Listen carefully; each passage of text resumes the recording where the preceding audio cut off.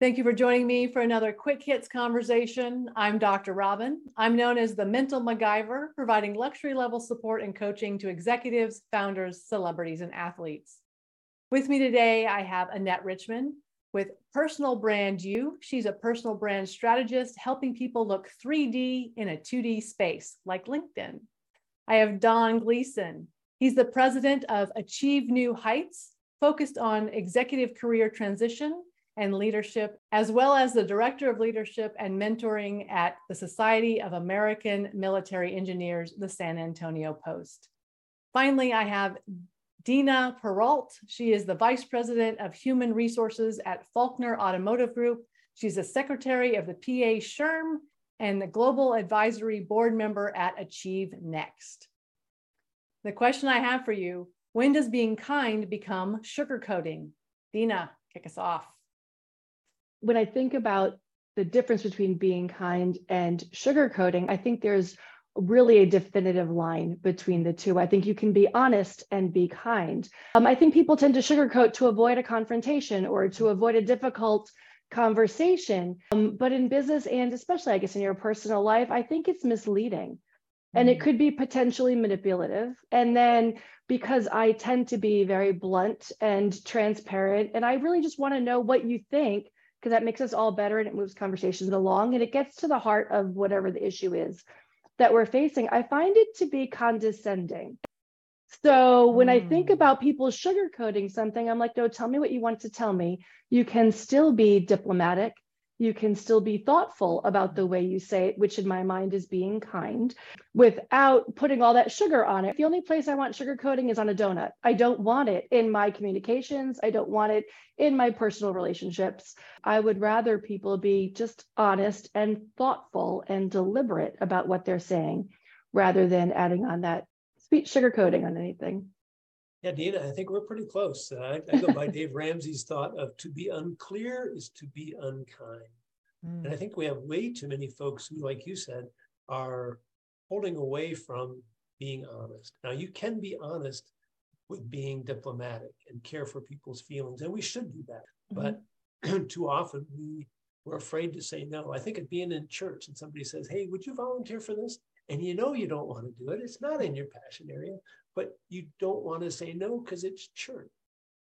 And thus you leave them hanging. So to be clear and say, that's really not my passion area. I will help you in other ways, but that's not where I'm going to put my time. I think sugarcoating it gets into when we start, like you said, hiding things. And I think we're actually crueler by sugarcoating than just by being diplomatically honest. I have to say, maybe surprisingly, or maybe not, we all pretty much agree here. So I am pretty direct and frank myself, and I don't believe in sugarcoating either.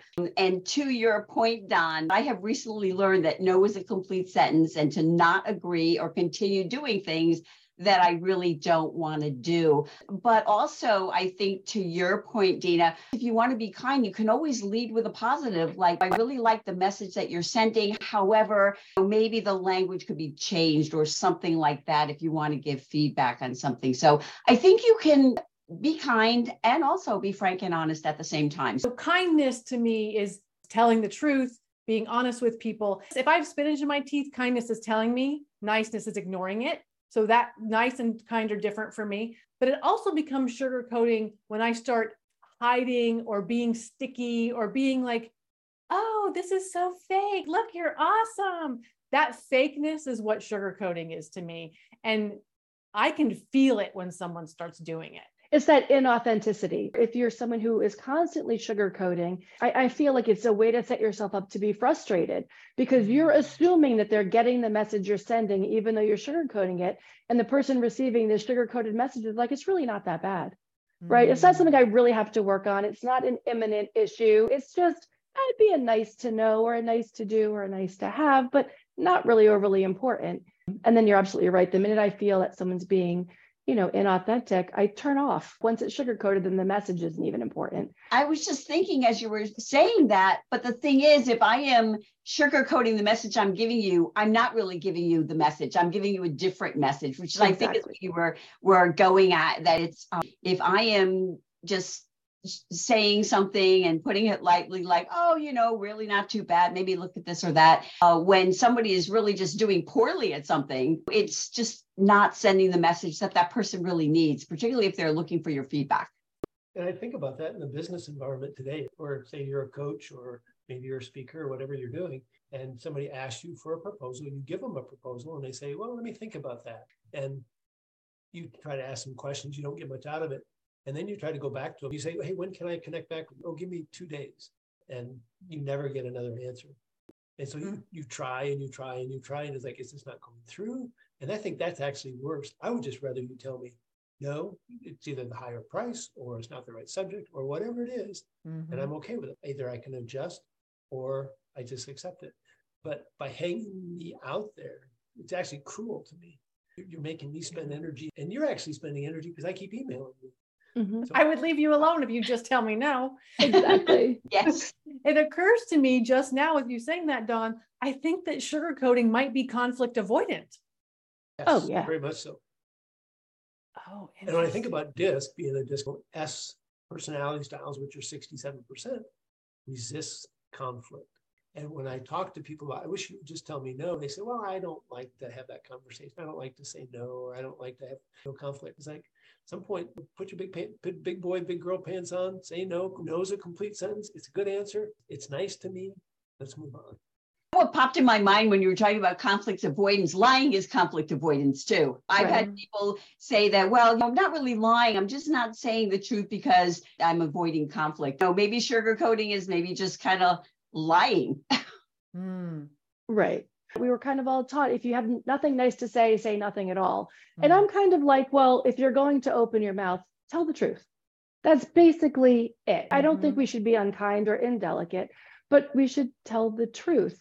And even if it's difficult, it's exactly what Dawn was saying before, was you've got to be able to step up and say, I have to tell you exactly what I'm thinking, but I can be nice in how I approach that so that you get the message I need you to hear. But we don't need to sort of break all ties or ruin friendships over it. We just need to be really clear and honest in how we say it. Do you think that people who sugarcoat things realize they're doing it, or is it unconscious? I think so.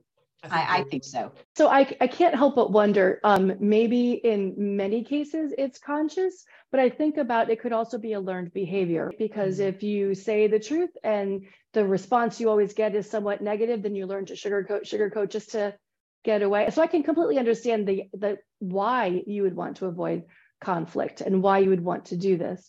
If you think back to my example about the proposal, if they say no, and I spend the next 5 or 10 minutes trying to convince them that it's the right thing for them, it would be easier for them just to say, I'll think about it, sugarcoat it, and walk away. So at some point, there's got to be a niceness on my part when somebody says firmly, no, this isn't my interest. Right. That we accept it and move on. Yeah, it could be your exit strategy. What advice would you have for someone who maybe is conflict avoidant, does use the sugarcoating method or the, oh, it's just kinder to lie kind of mentality? What would you suggest to them to kind of get out of that habit? Role play.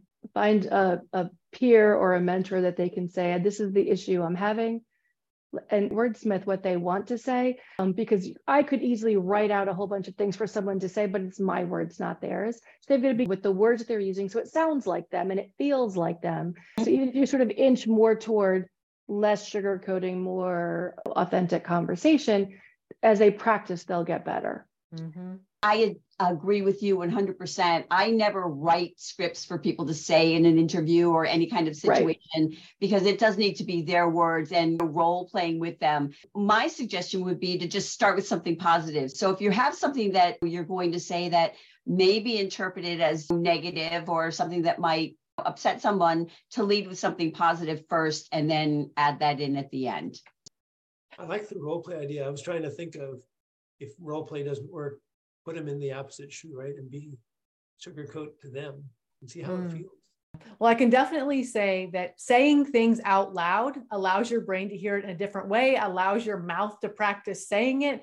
And that makes it easier just because you've already kind of set that neural pathway. So the words don't stumble out of your mouth. You understand where you're going. So I think that's a great tip. Thank you so much for this conversation. That is our 10 minutes. So I'm going to cut us off there. And I look forward to speaking to each of you again very soon.